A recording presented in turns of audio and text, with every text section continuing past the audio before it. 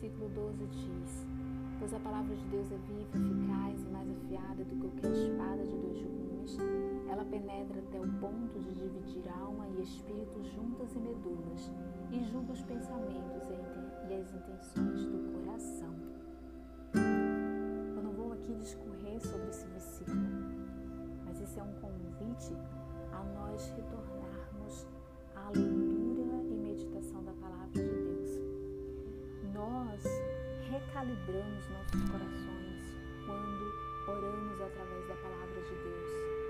No entanto, nós nos aproximamos das Escrituras muitas vezes com uma atitude de quem vai ler um horóscopo, com as perguntas do tipo: o que essa passagem fala sobre mim? O que isso significa para a minha vida?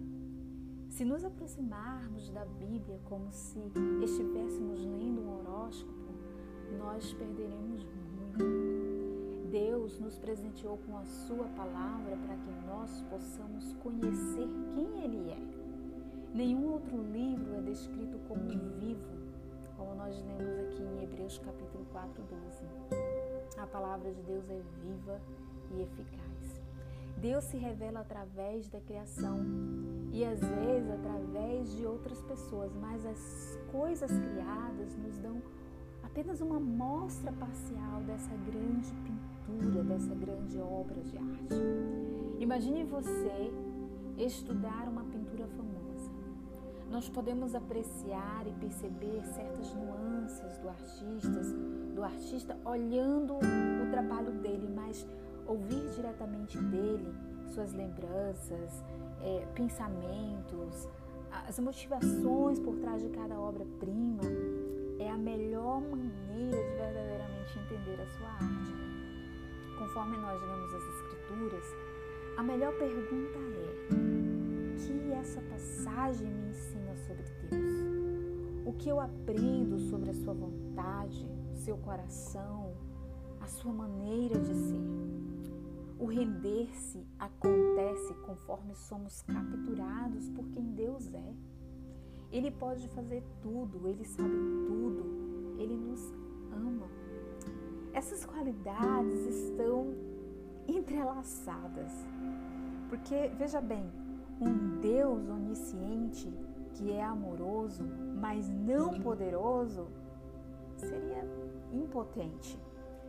Um Deus onisciente e poderoso que não é amoroso seria aterrorizante.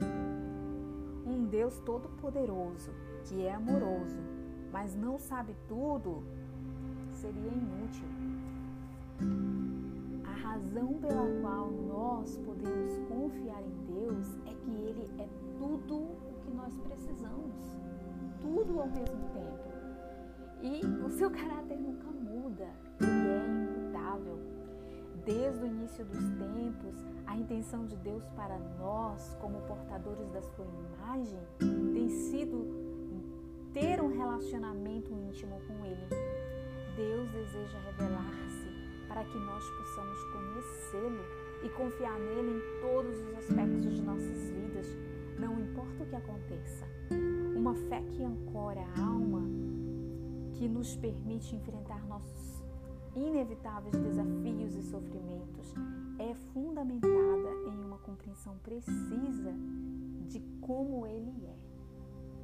E ao descobrirmos e aprendermos quem Ele é, nós aprenderemos sobre nós.